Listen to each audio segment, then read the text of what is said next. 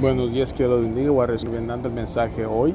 Normalmente digo el día que vuelvo al trabajo, pero como estoy en Florida ahorita y es temprano, dije voy a mandar el mensaje devocional. Si quieres mandarle o quieres que yo se lo mande directo, lo puedo mandar, lo mando por WhatsApp, WhatsApp, Facebook, message, Twitter, otros mensajes, message, Instagram o el texto también. Dios te bendiga, que tengas un día tremendo para que te animes esta mañana con ganas.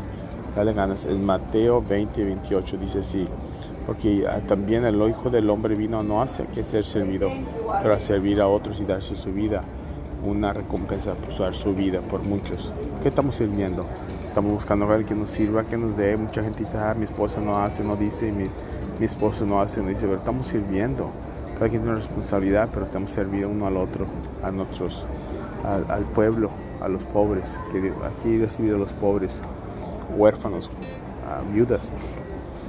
Que Dios te bendiga, que tengas un día tremendo. Mañana, hoy, comenzando hoy esta mañana, anímate, todo lo puedes hacer en Cristo Jesús.